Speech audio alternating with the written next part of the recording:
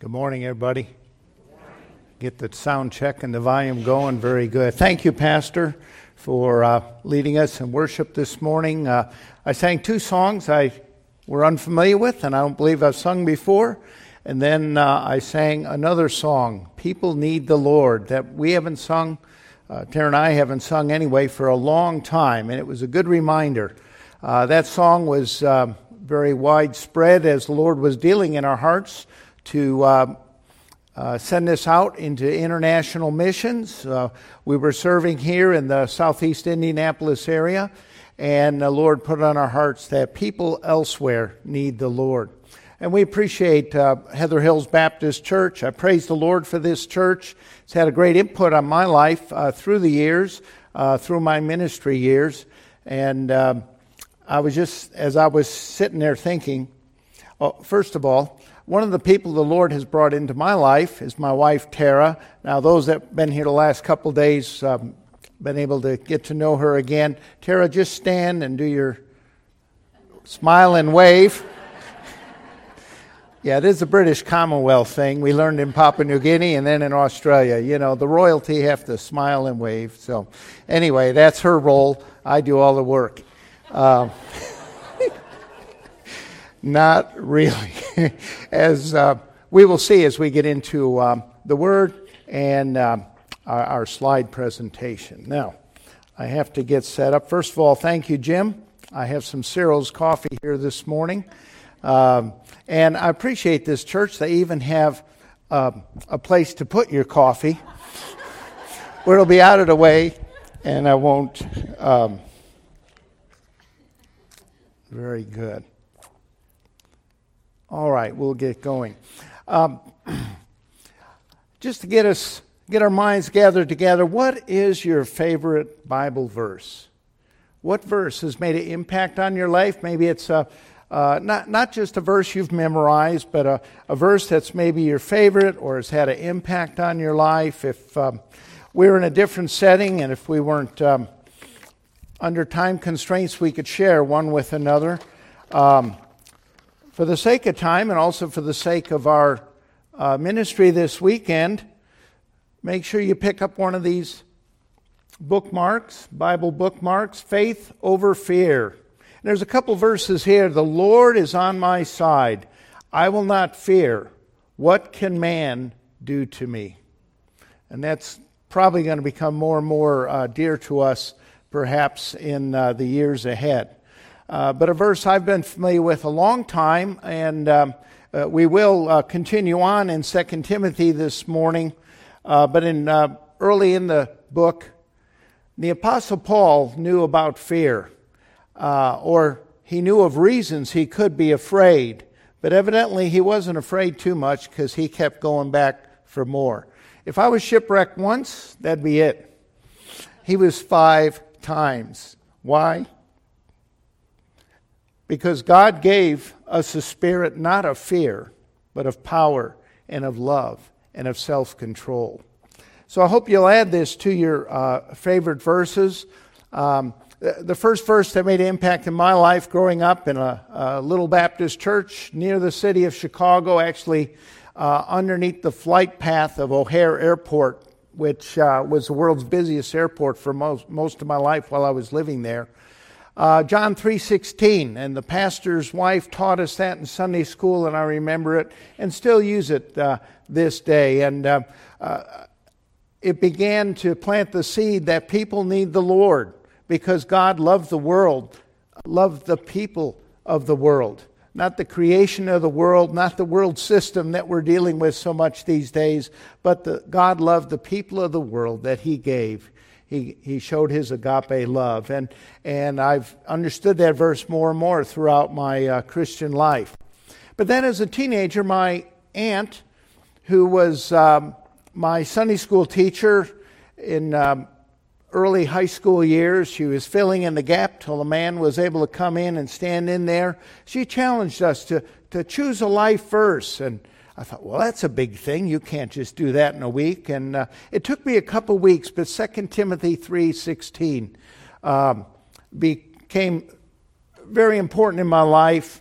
All Scripture is inspired by God And the Word of God teaches us and prepares us in verse 17 that the man of God may be thoroughly equipped to all good works. And I can testify that God's Word, as well as many people of pastors, Sunday school teachers, youth directors, have shaped my life and helped prepare me for the ministry that God has. And I trust that you'll find important verses in your life.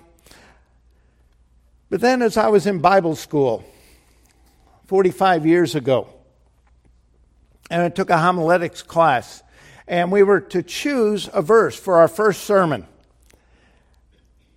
The verse that I chose, and in the background of my 4 decades of ministry, has been very important to me, and it's often been in the back of my mind, whether it was in youth ministry out of First Baptist of Beech Grove, and we connected a lot and worked a lot here with Heather Hills Baptist Church, whether it's in mission work now, and even especially in my recent years, is 2 Timothy 4, 1-5.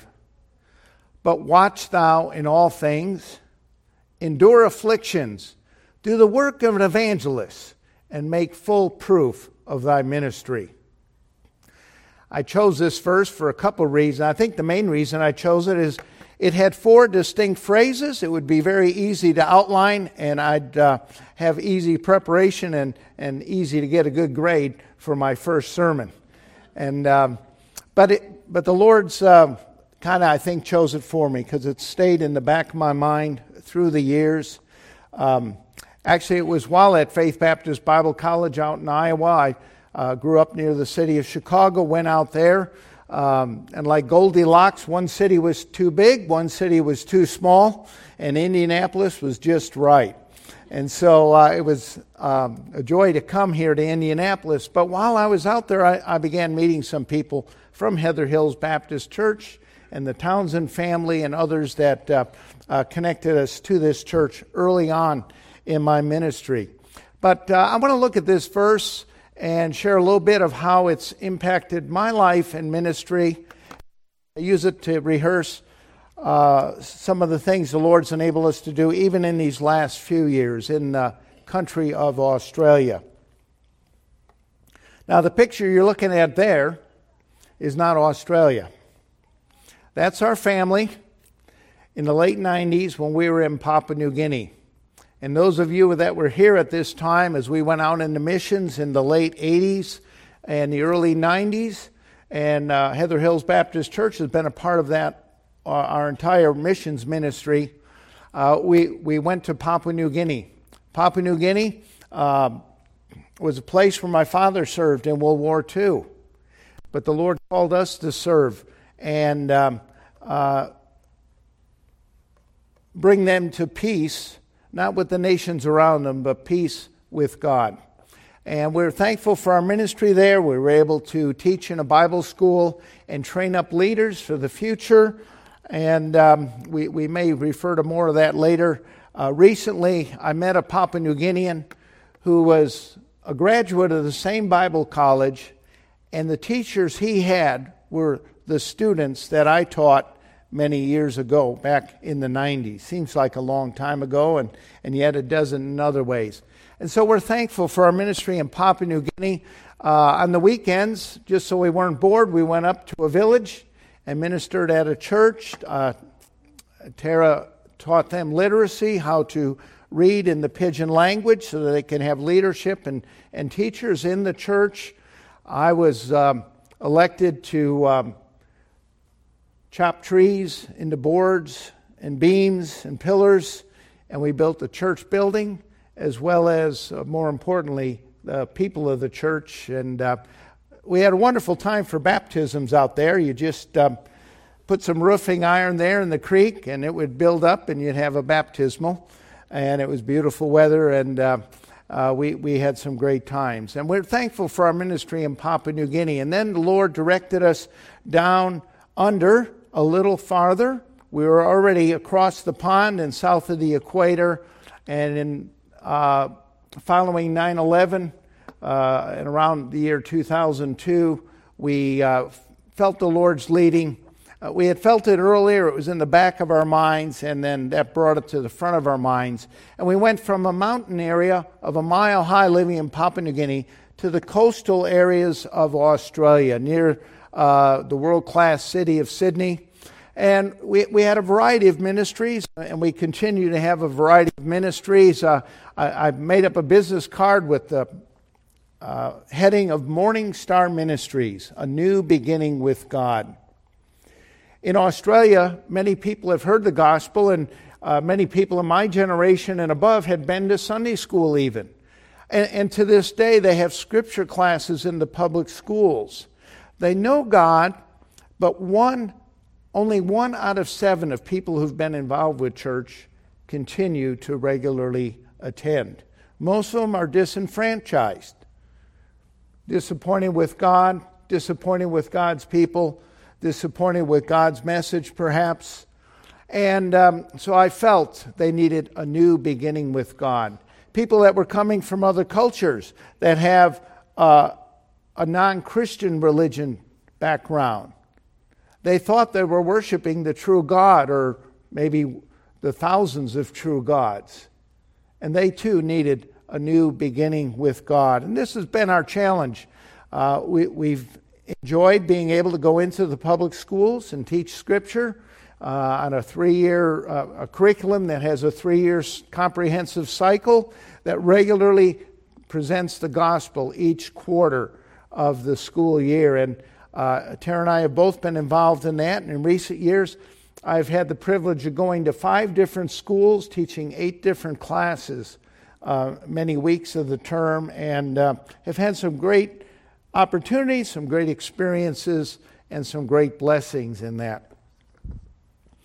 But as we think of the verse 5, let's look at the context, the verses beforehand, which we've already read this morning.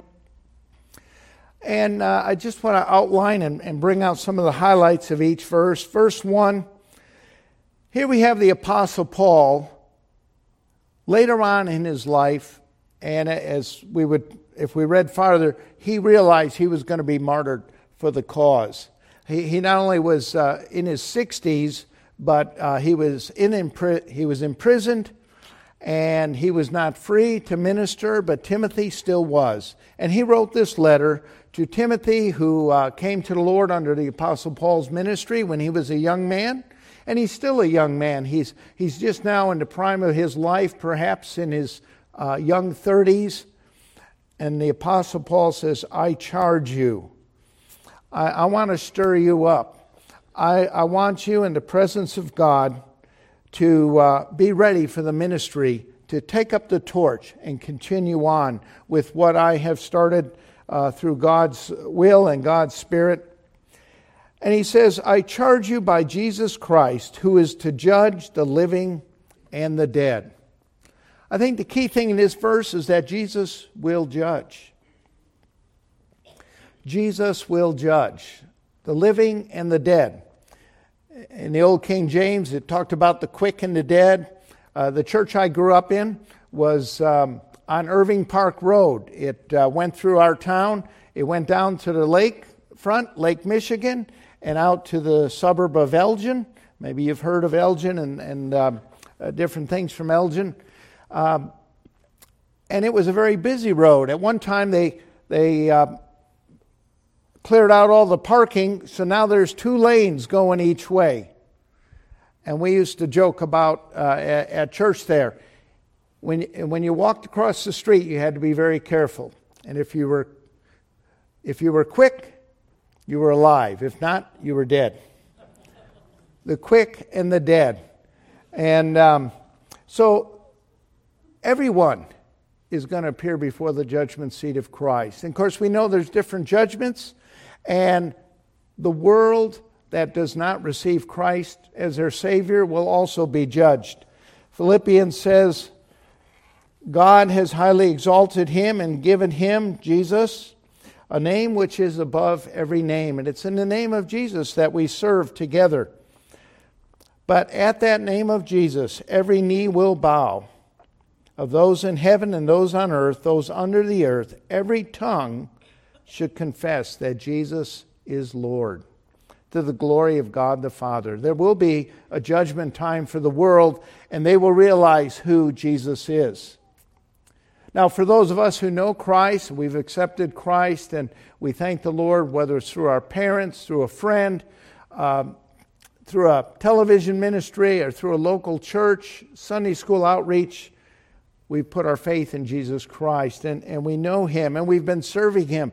We'll also be judged. Are our works going to burn up? Were they done with our own effort and our own motivation in mind? Wood, hay, stubble? Or hopefully and thankfully, and I believe much of the ministry of Heather Hills Baptist Church and you dear people that we've worked together with through the years will have gold, silver, and precious stone as we've served God sincerely and faithfully. Let's remember that Jesus will judge, even as we walk in this uncertain world. We don't have to have fear, but we know that His power is with us, and ultimately He will judge. And then as we work, as we serve, we work with the Word.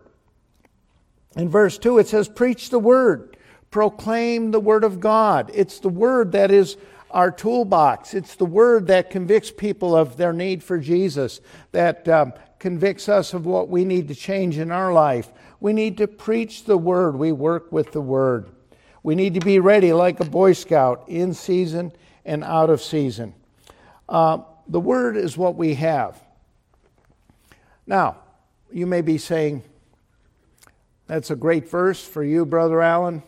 God's called you into full-time ministry. That's great for Pastor Brian McCrory, and he needs to work with the Word. But you know, each of us can and really should have some kind of teaching ministry. We are to be making disciples. Fathers are to teach their children. The mature ladies in the church are to be teaching the younger ladies. All of us have some kind of teaching ministry. One commentator has expounded on that, said in the Great Commission, as we are called to make disciples, teaching them is part of Christ's command.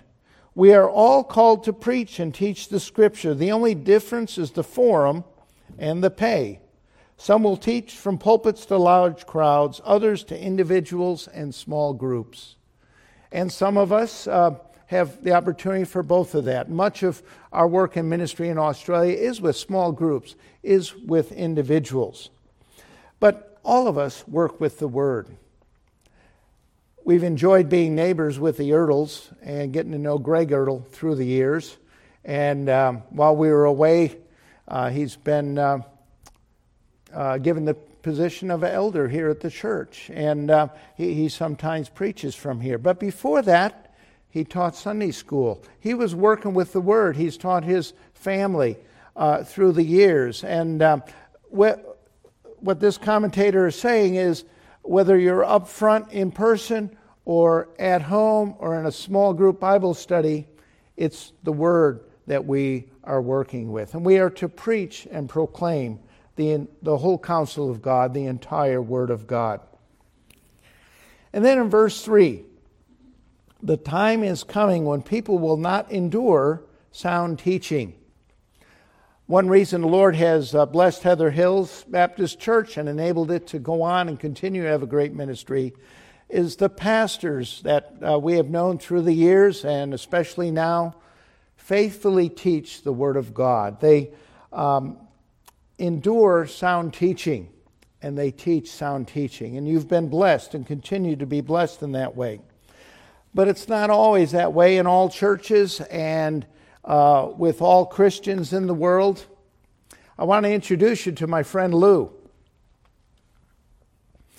Lou is a carpet cleaner and cleaned the carpet at one of our churches we were working with and the Christian school. He found out I was from Chicago and he kind of adopted me, and I have some German background. He's from Austria.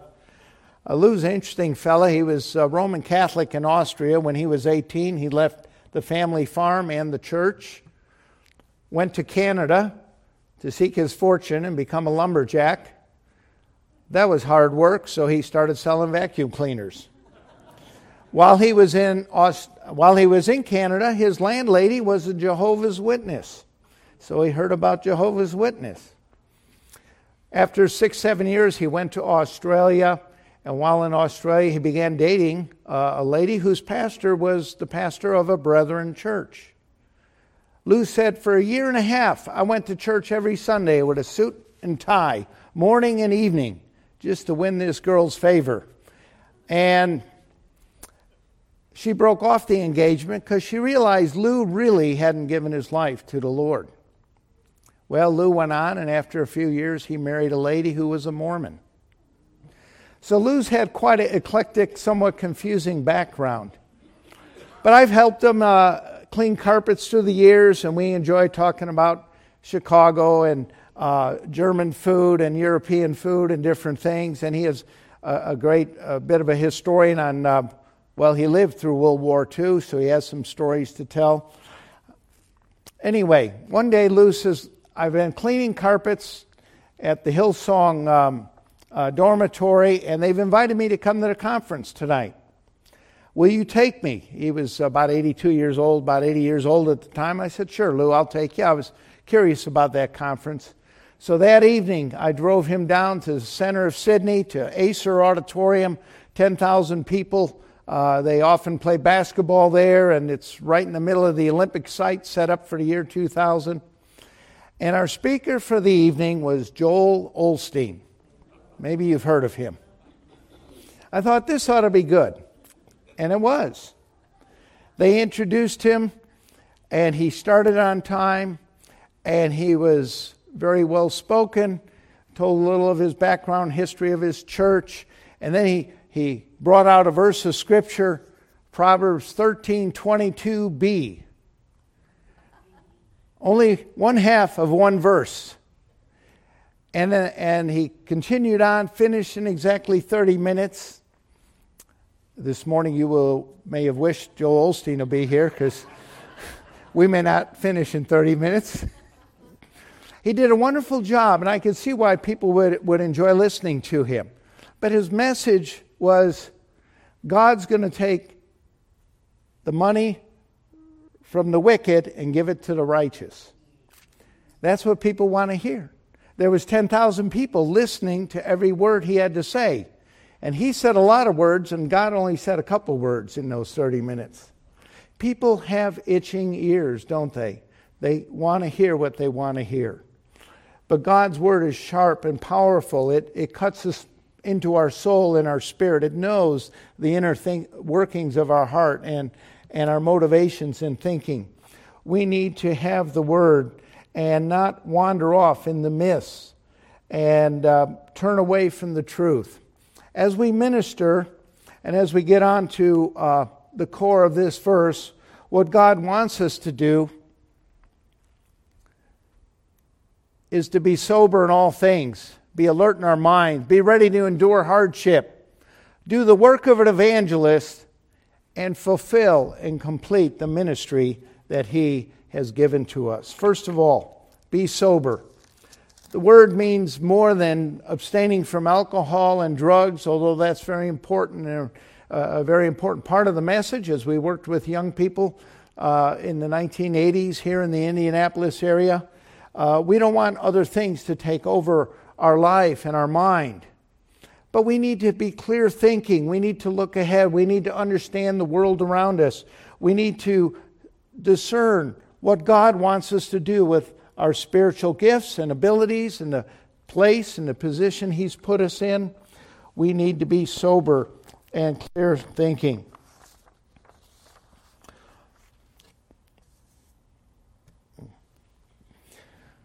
Fill our minds with the Word of God, meditate on God's Word, and let it guide us and direct us. And that will prepare us for the ministry. Various times in my ministry, whether it was in youth or in Papua New Guinea. In Papua New Guinea, things were pretty well laid out for me. We had a Bible school. It was already up and running. I was assigned classes. I had to prepare for those and teach these young men who were committed to learning how to become a pastor and go back to their village. And we thank the Lord for that time in that ministry. Then at a certain point, the Lord led us to Australia, and we had to think through what was going to be happening. We thought, well, we would be involved in church planning, And then as we raised up some churches and some young people committed to the Lord, we'd start a Bible Institute. Well, by the time I got there, they had already started the Bible Institute, and so things got flip-flopped. And we were able to train some young men in the ministry. And then later on in our ministry, and especially these last few years, we've been able to be involved with church planting. And the Lord, through a Baptist pastor and a local church and some interns coming over from Mississippi, connected us with a new church that was starting in our area. Earlier, we had met a couple families, or one young family especially, at a youth camp.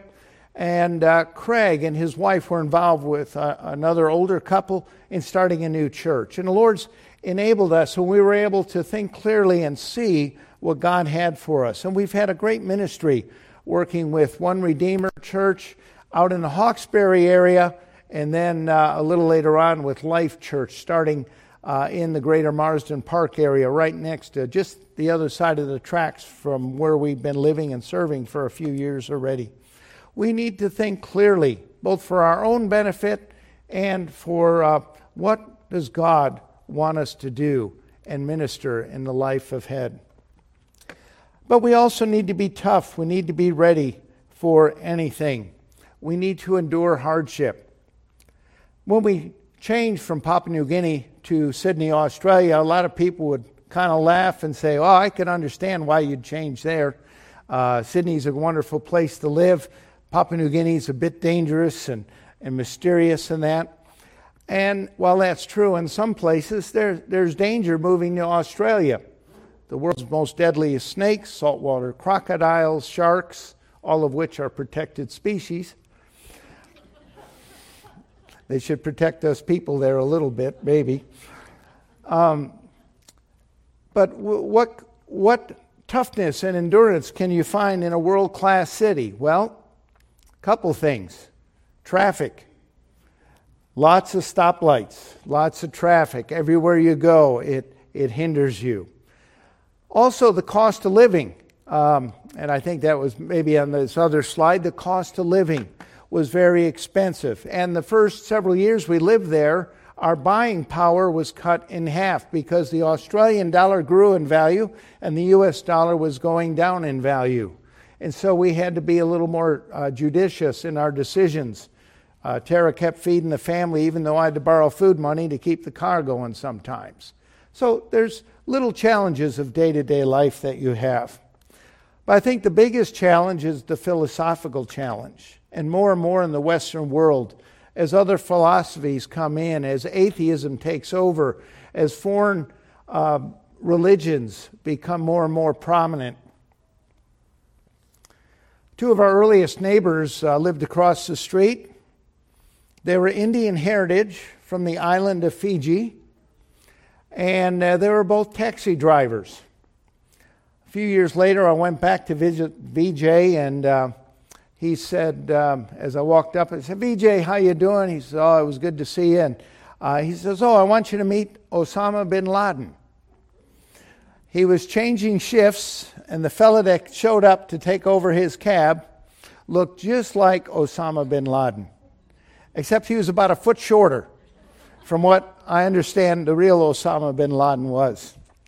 So we gave greetings, and he told him I was an American here working with churches, and we talked a little bit. And then this guy started talking to me and yelling at me and blaming America and Christians for killing his family and causing a lot of trouble in their country.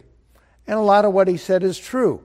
We don't live in a pretty world. There's been some difficult things that have happened. And he went off at me for about 10 minutes. And I really didn't know what to say. I really wasn't expecting it. But for really the first time in my life, I had felt not so much threatened, but really assaulted for my beliefs and for my life and for everything I stand for. After he finished his tirade for a few minutes, I apologized for a few things. I said, yes, a lot of those things weren't very good. And I did remind him, I said, it might be better that you don't fly airplanes into any of our buildings. And maybe some of these things wouldn't be as bad as you said. That happened to me not once, but 3 different times in 3 different settings. There's different philosophies in this world, enemies of the gospel, enemies of God's work and God's purpose. And Sydney is a multicultural society, and they're proud of that, and they talk about that. And that's great if you like Turkish kebabs and you like Italian food and pizza, and you enjoy Thai food, which is a little different than Chinese, which is different from Indian curry. Multiculturalism can be great in some ways, but you have opposite worldviews that conflict and can't fit together. And these are some of the challenges that we endure and in Sydney in our ministry with people who need the Lord, our friends, our neighbors, people we run across in our day-to-day lives. But here, the Apostle Paul says, don't just be clear-minded, be sober. Don't just be ready to endure suffering, but do the work of an evangelist.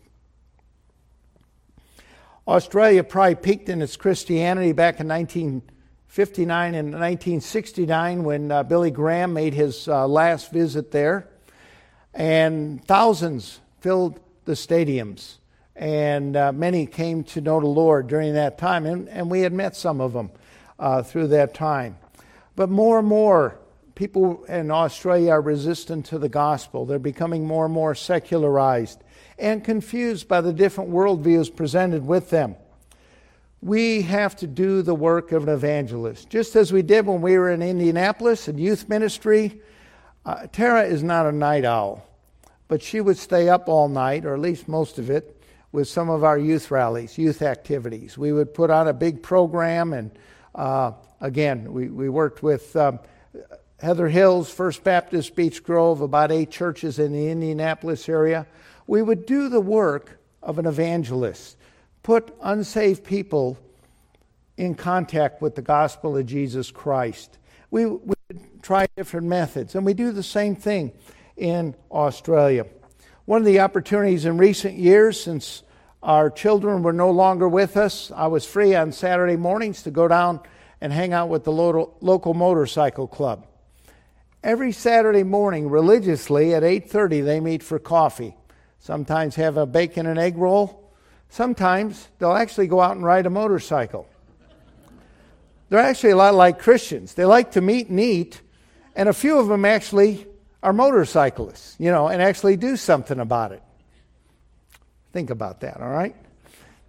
But anyway, the Lord, and I did it originally primarily just so I'd meet some fellas and be able to ride motorcycles with them. But also, as we've sung earlier, people need the Lord. And if we will spend some time, and our family started this practice in Papua New Guinea. While we were with the Bible school students all week, we were with churches and villages on Sunday. Saturday was for sinners. And we purposely find things to do that we can interact with sinners, people that are unchurched on Saturdays. And so this enabled us, and these 4 gentlemen here, I could tell you a story about each one. Marty, a very sensitive, disenfranchised Catholic fella. Steve, an atheist, agnostic, very intellectual. He's an engineer, a very friendly fellow, likes to talk about technology. 2 things he doesn't like to talk about are politics and religion. In spite of that, he's a pretty interesting fella. Sebastian, we've just gotten to know in recent years, and being Italian, because he's a friend of Mario's, but his brother was an Assemblies of God pastor, and so he knew the gospel and had made a profession with Christ. And Mario was a fellow, he introduced himself. He heard I was a bit of a pastor or a priest, he said, asked when he met me. He says, I'm what you call a poor Christian. I only go to church on Christmas and Easter. Well, at least he was honest about it and open. I said, that's okay, Mario. And he says, I don't even go to the Catholic church. I like going to Hillsong and their big productions. I said, that's okay. And Tara and I went there. We went to the Christmas program one year, met his wife, Rosemary, and started an ongoing relationship with him. We need to do the work of an evangelist as we meet people. The Ulysses Motorcycle Club's the largest social club in Australia, 18,000 members. They have local chapters all over. And we sometimes meet in large groups. We go for rides. We end up in smaller groups. God's given us opportunities to share what we believe and invite them to certain church outreaches. Ulla and Carl have come with us to church several times, and we've had discussions at their home.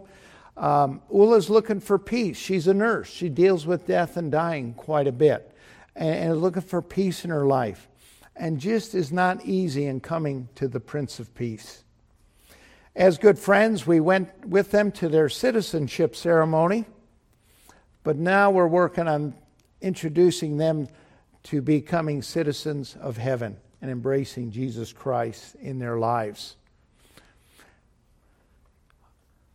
We talked about fear, and I was going to bring that up a little bit earlier. When we meet different worldviews and people that don't know the Word of God, there can be a lot of fear in that. Another fear we have is failure, whether it be church planting or sharing our faith or having outreach activities. There's a fear of failure.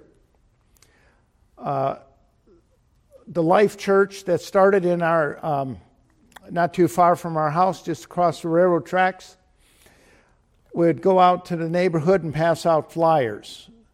One of the subtle differences between the United States and Australia, you can pass out a church flyer and put it in the mailbox. So we would often go to neighborhoods and put them in the mailbox and maybe knock on a few doors and meet people along the way. Doesn't bring a lot of fruit, but it's just one thing we're able to do. And Life Church had done it 3 or 4 times in this community. Well, another time came up, and I went, and another church joined us. I went with another man, and Tara went with another lady. Tara and this lady ran across Jess. Jess, here he is with his 2 boys. He also has a wife, Nicole. Jess was out in the garage working on his Harley, cleaning it up a little bit. And Tara went up and said, "Oh, we're just passing out flyers for a new church." And she says, "Oh, my husband likes motorcycles. Maybe you can go riding with him." Just kind of looked at him, kind of looked at his arms. He had tattoos up both sides, and said, "I don't know if he'd like to ride with the likes of me." And Tara said, "Oh yeah, he'll ride with anybody." Jess says, "Well, what kind of motorcycles you got?" And Tara said, "Well, it's a Triumph."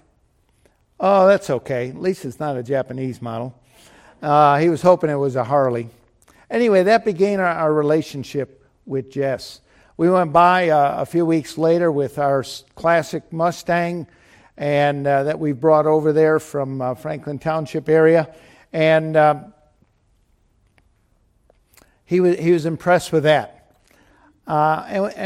We had began an ongoing relationship. Jared began coming to youth group and found out his mom was nominally Anglican when she was growing up. And they wanted good teaching for their children because Jess did not have a very good relationship with his father. His father was in jail as much as home. He still doesn't talk to him much to this day. And Jess was trying to clean up his own life. He had moved from his old neighborhood to a new neighborhood to turn over a new leaf, start a new life. Didn't tell his old friends where he was going. But we began telling him, "Jess, you can only do so much in your own strength. To really change your life, you need Jesus Christ to change it from within." And he was very open to it. I could go by any time, have a coffee with him. We did go on some motorcycle rides together. And he came to the Franklin Graham Crusade, and he understood what it meant to be committed as a Christian.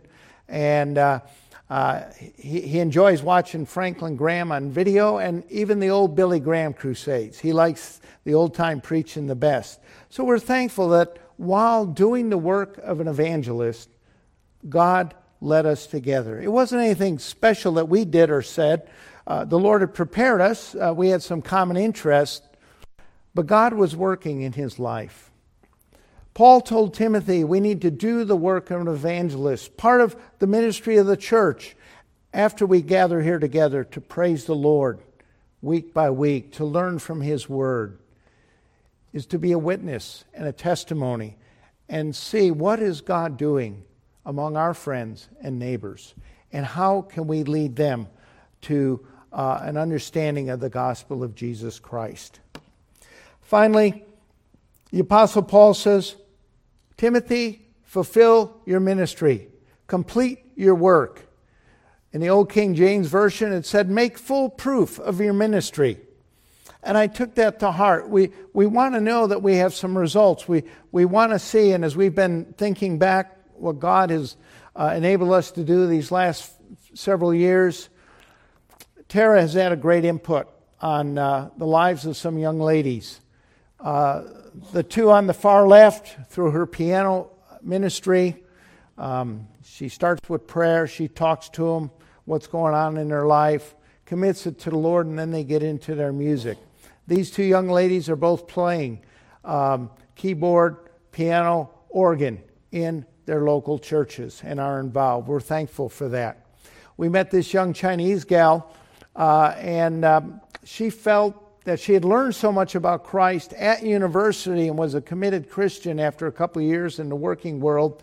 She wanted to go back to university as a missionary, but she didn't know if she should do it now, wait a while, and Tara encouraged her and said, if God's dealing with your heart now, take a step of faith. And so even before this virus hit, Christine, who came from China to Wollongong University, is now at Australian National University, ready to talk to other Chinese students. Then the virus hit, and they couldn't come into the country. But she's been able to do other ministry, and she is in place. And when Australia opens the door, Christine is already in place. And so we're thankful for the influence that Tara has had over many people.